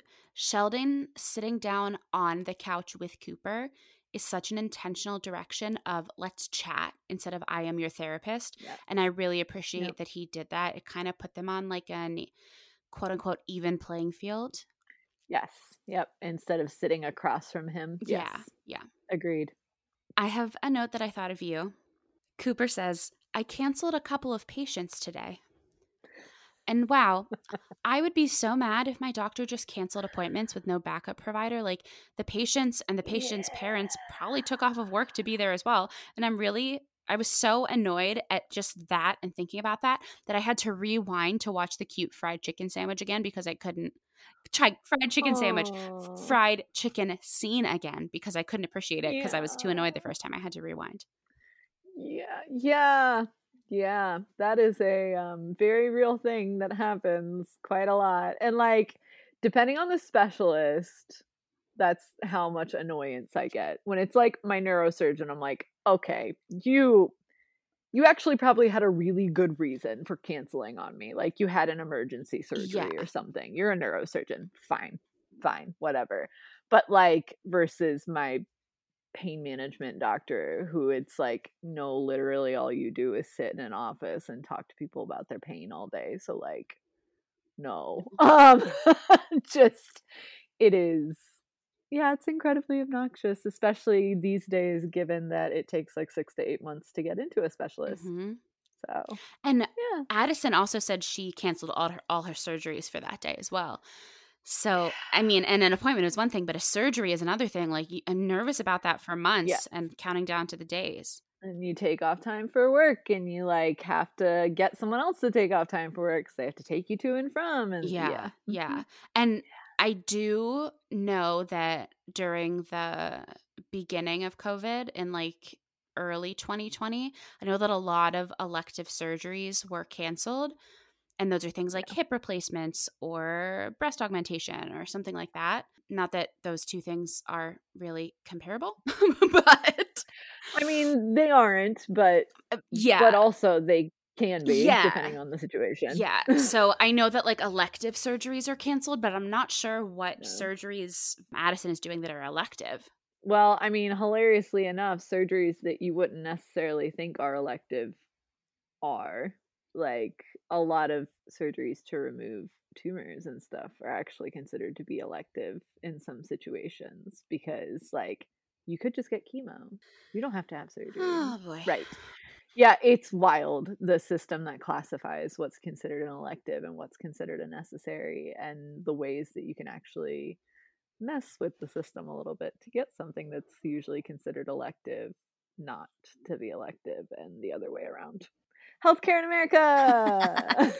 We do have a lot of international listeners. I look at our analytics, and we have a lot of listeners from the UK. Oh. Well, and to be clear, the UK has its own problems too. Oh, It's not absolutely. like I'm saying that, like, you know, the UK system is 5 million times better than the American one, but the American healthcare system is a very particular brand of dysfunctional. Yes, it sure is. It sure is.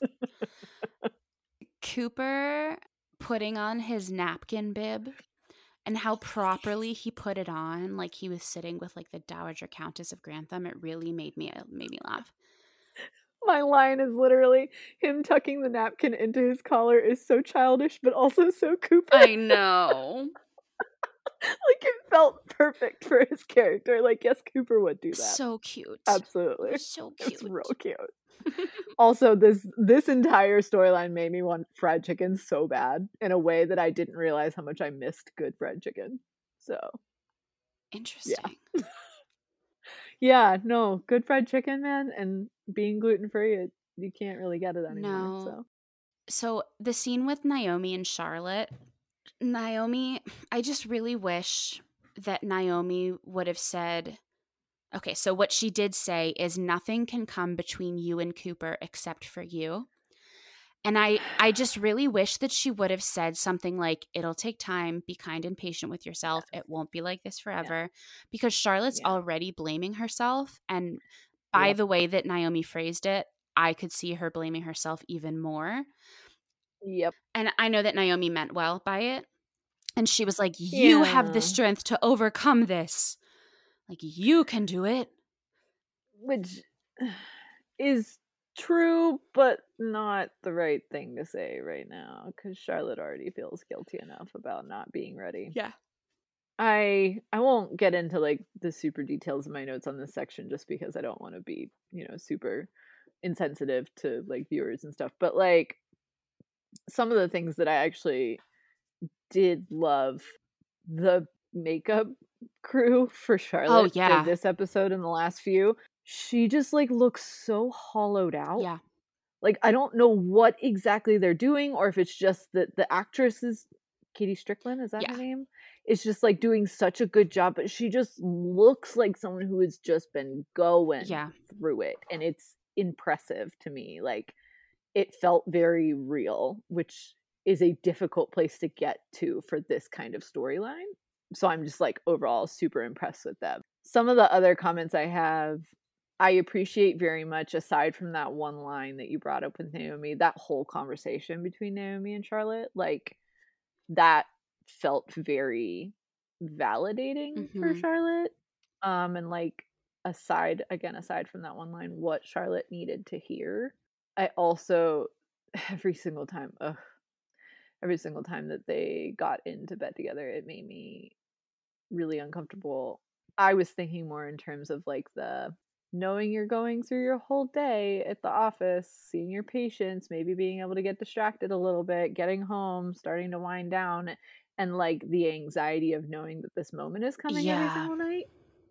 That would have been really hard. And I think that, again, this actress does such a good job of playing it. Like, it feels very authentic to me. The way that it's written, the way that it's acted out, it feels like really, really authentic to me. And lastly, I just love that they brought fried chicken to bed. Yeah. Like, yes, that is exactly what we needed to do right now. Good. I know, this scene, Thank you. Scene was so cute. I said laughing about intimacy is the sweetest thing that I've seen these two do in a long time. Well, and, like, you know that you are really intimate with a person when you can laugh about your intimacy and nobody feels bad. Yeah. Like, that's when you know you've really gotten to a place of closeness where it's like, yes, we're laughing about this thing.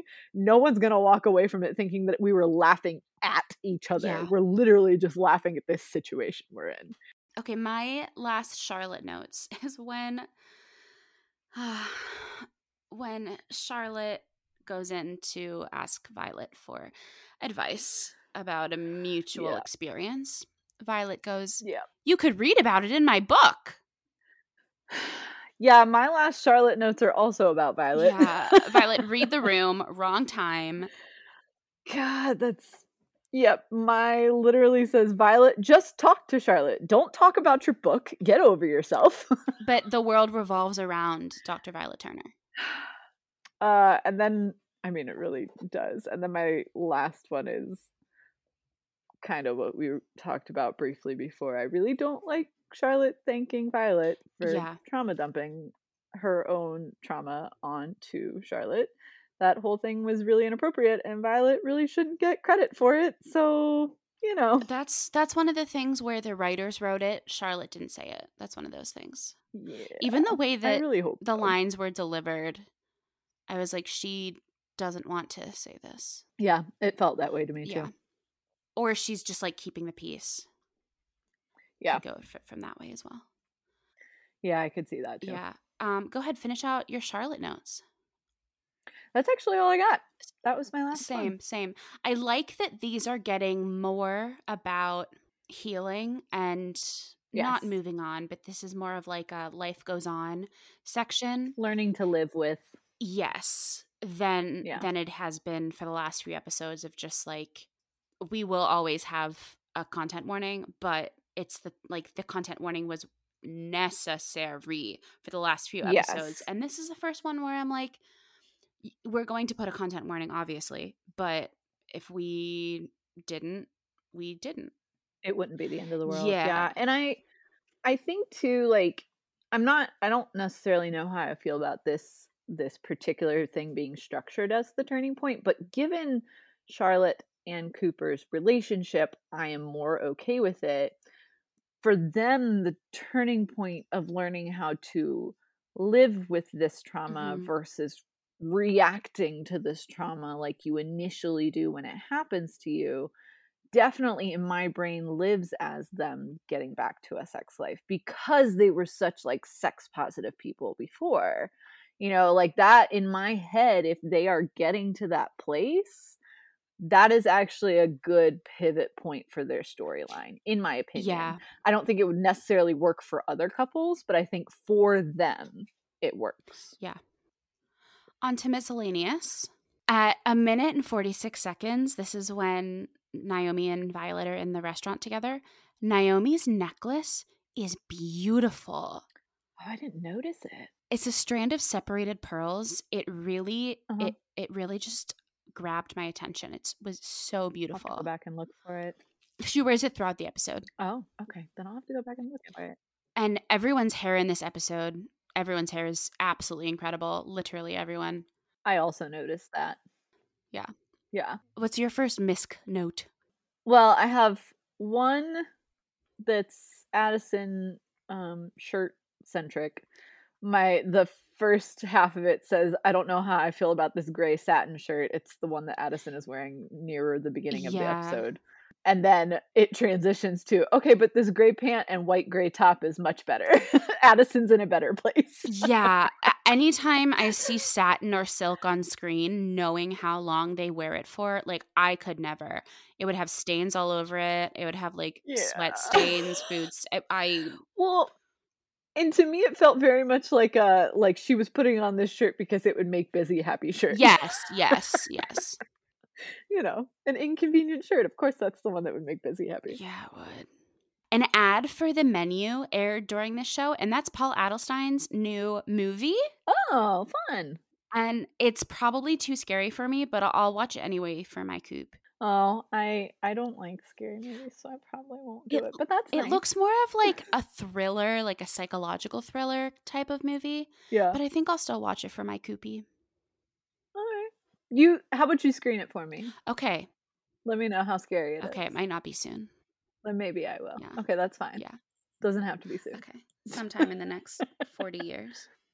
I have one other miscellaneous note, but like I will let you get through yours first, and then I'll bring it up. I only have because it's not really a like show centric miscellaneous.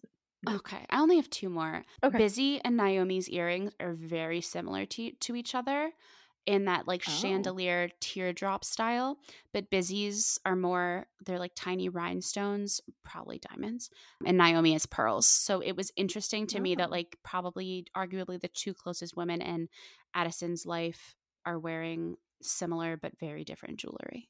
Interesting. Yeah. Again, I didn't notice that. I need to pay closer attention to the jewelry. It's fine. No. But I'm like a huge earring person. I should have noticed. True. I'm disappointed in myself. True. It's okay. It's okay. You look at the other stuff much better than I do. It's true. I love that they always have Lucas either eating food or playing with toys. That's the best way to ensure that a kid on set will stay calm. Like no matter how calm of a child they are, it's a long hours and it's a lot of like. I didn't even think about that. Yeah, he's either eating or playing with toys. And for as much as they're, just doing lots of stuff, he's always doing something else. I never thought about that, but that's actually really smart. Is that just like a general rule of thumb with kids on set? Like, is that how that's supposed to go? I think it depends on their age. Okay. But, I mean, babies are generally either going to be sleeping or just waking up from a nap or just fed or like, and then when you get to toddler age, it's a really good idea to always have them occupied. Because toddlers don't know not to look in the camera. Right, yeah. Huh. Interesting. Also on one of a recent episode of Grey's, when Joe and Luna and Bailey and Prue are walking through the park together, the girls both have snacks. Yeah, I saw that. I did, mostly because they like brought attention to it when Bailey was like, we have snacks, we have sunscreen, we have this, we have yeah. As opposed to like a couple seasons ago, Joe and Luna and Link and Scout were in the park watching that Shakespeare scene like outdoors. Yes.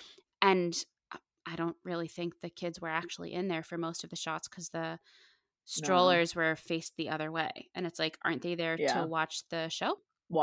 Yeah, right. What's your miscellaneous note that isn't super related?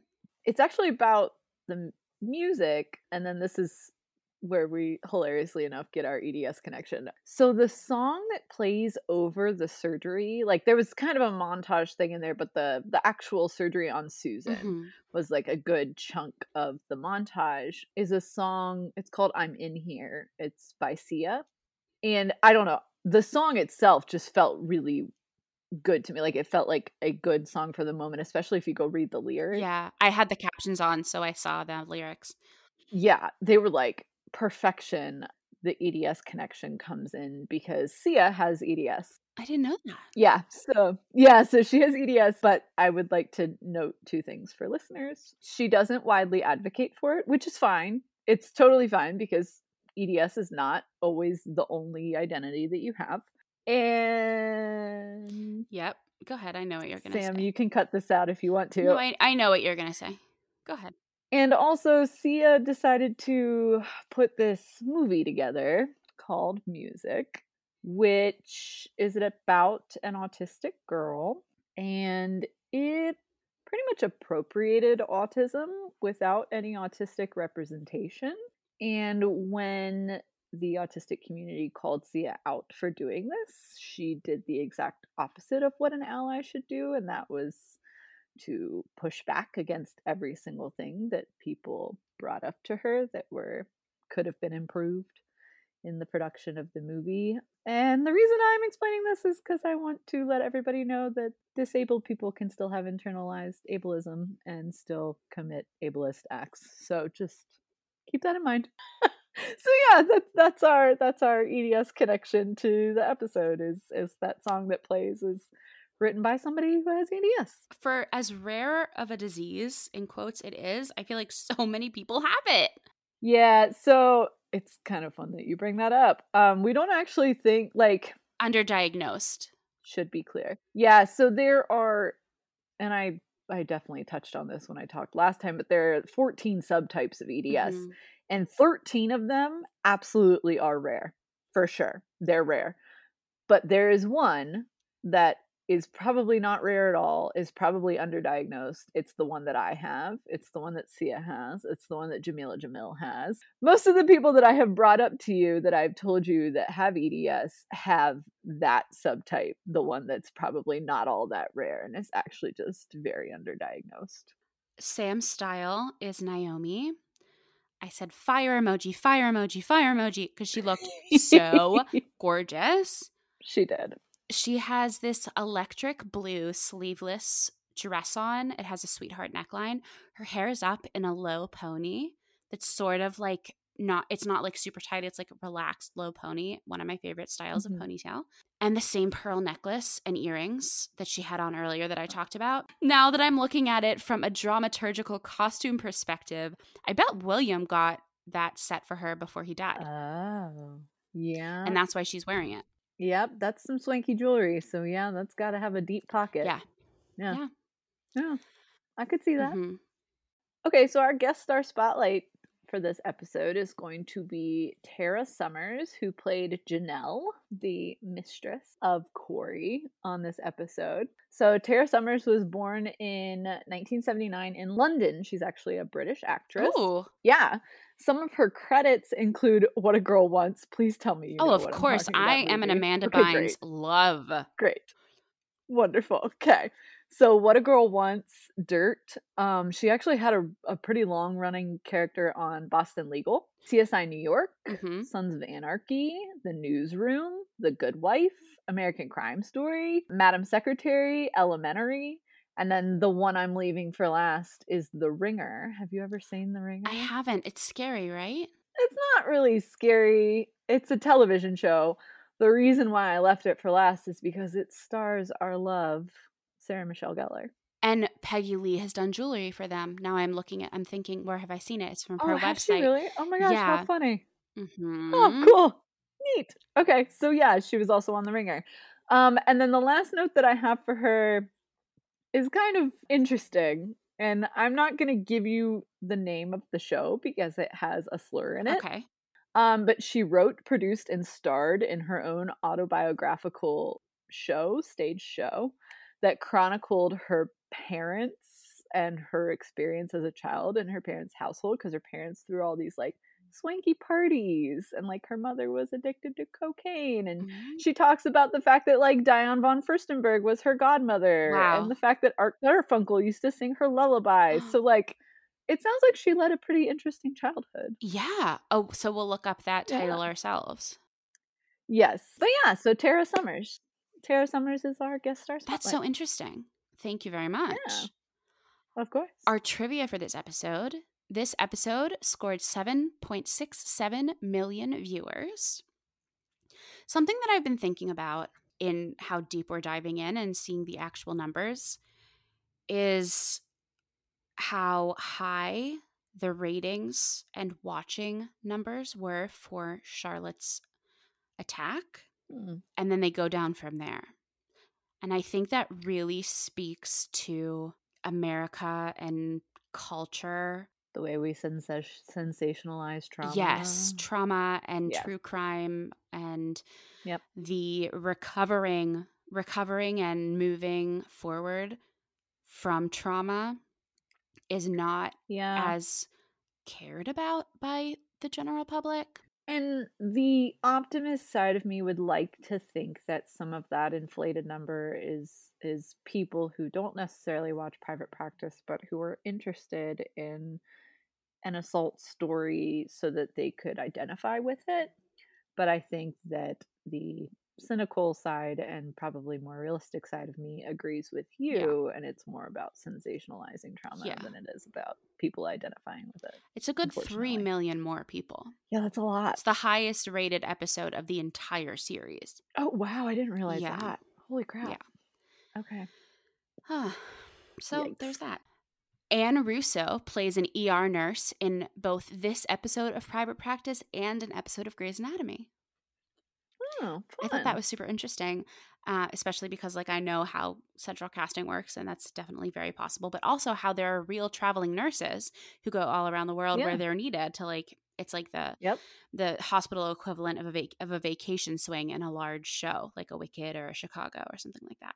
Well, it's funny when I was like looking up stuff for this episode, and especially when I was trying to get into the guest star spotlight, relatedly, on some websites, people try to call the character that Ann Cusack played in Grey's Susan Grant as well.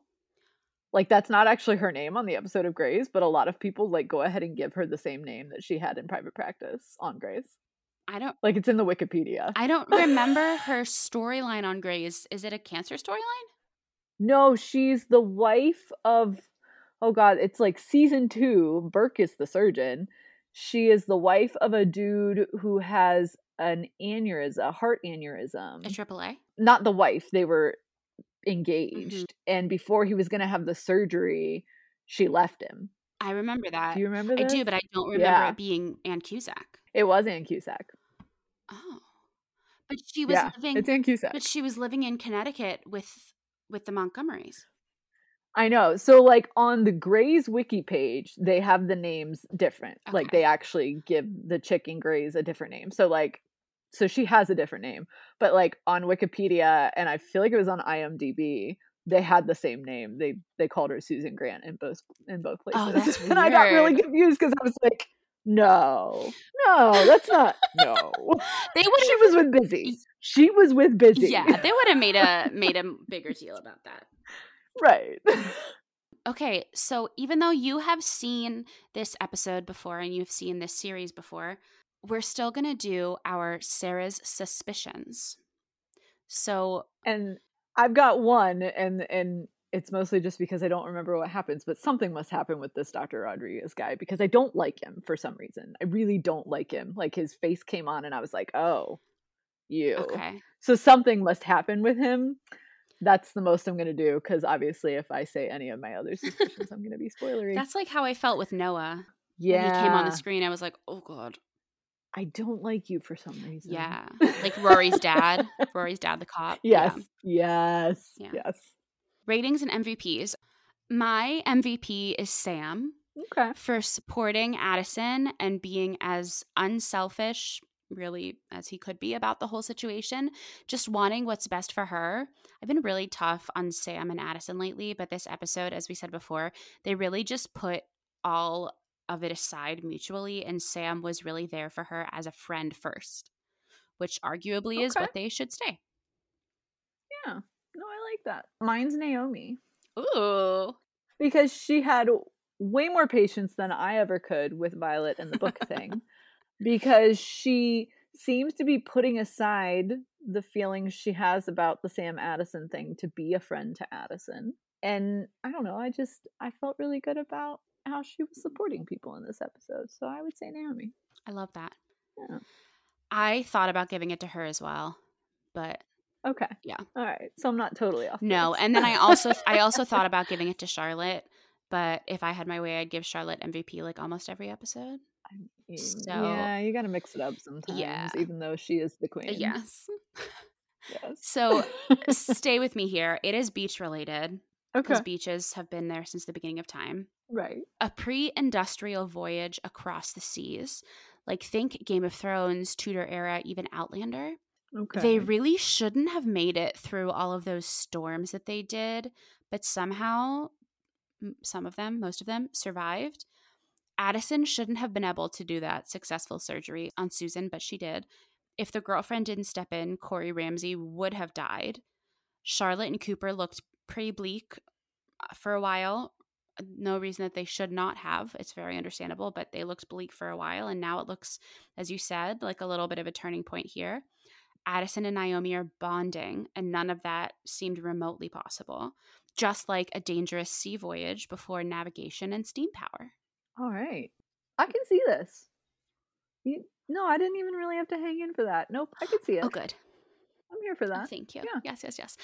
What's your rating? My rating is a purple flag on the beach and what you do with it. Okay, so should preface this. I don't know if this is how it is on California beaches. I'm used to Florida beaches. but they put flags up every day to let you know, like, what the tides are like. Yeah. Yep. And at least on Florida beaches, a purple flag means there's marine life in the water. Ooh. Okay. So that can be any array of marine life. It could be just like fish, but it could also be jellyfish or sharks or dolphins. So I'm saying a purple flag on the beach and what you do with it, because I feel like we've got a lot of warning of creatures with the possibility for attack. Yes. So the precarious situation with Busy is kind of a shark just under the surface if Addison doesn't perform exactly the way that she's supposed to. The initiation of intimacy between Cooper and Charlotte is kind of a version of swimming in these deep, possibly scary waters, but finding ways to enjoy it anyway. Because they're working very carefully to put their pieces back together. So yeah, just like there's marine life in the water, and what are you going to do with it? I really like that. Okay, cool. That's great. Hooray. Well, thank you so much for being on with us today. Yeah, of course. I'm always happy to join. Thank you for joining us for this week's episode of Beach Houses and Babies, a private practice recap podcast. Please follow us on Instagram at BHAB Podcast and be sure to subscribe on Apple Podcasts, Spotify, Anchor, or wherever else you listen to be the first to hear future episodes. You can find me at Samantha G. Harris on all social media. And you can follow me at Sick Kid Chemist on Instagram. If you'd like to support Beach Houses and Babies, please consider leaving us a rating and review on Apple Podcasts and Spotify now, and sharing with a friend. It really helps people learn about the show, and we might read your review on the podcast. You can also become a member of our Patreon community at patreon.com/BHAB podcast. On our next episode, we'll be discussing Private Practice Season 4, Episode 12. They are available to stream on Hulu and can be purchased on iTunes, Amazon, DVD, and more. If you have thoughts you'd like to share with us on these episodes, or if you're able to send me a high-res version of that pic of Addison's eyes and all those pictures for me to frame in my studio, please DM us on Instagram at BHAB Podcast or email us at bhabpodcast@gmail.com to be featured on our listener mail segment. Thanks for listening. BHAB Podcast will be back in 2 weeks. TGIT. Who squeaked at me? Did you squeak at me? Are you squeaking at me? Yeah. Hello. Hi. Is that Nola? It's Savannah. My pretty girl. I know. Oh, everybody's here now. And we got Salem. Salem. Mwah. And we got Nola. There you are. It's beautiful. And last but not least, Augustine. Adoptable Augustine. I know. Oh my gosh, they're so cute. Little pains in the butts. Yes, hi everyone, I see you.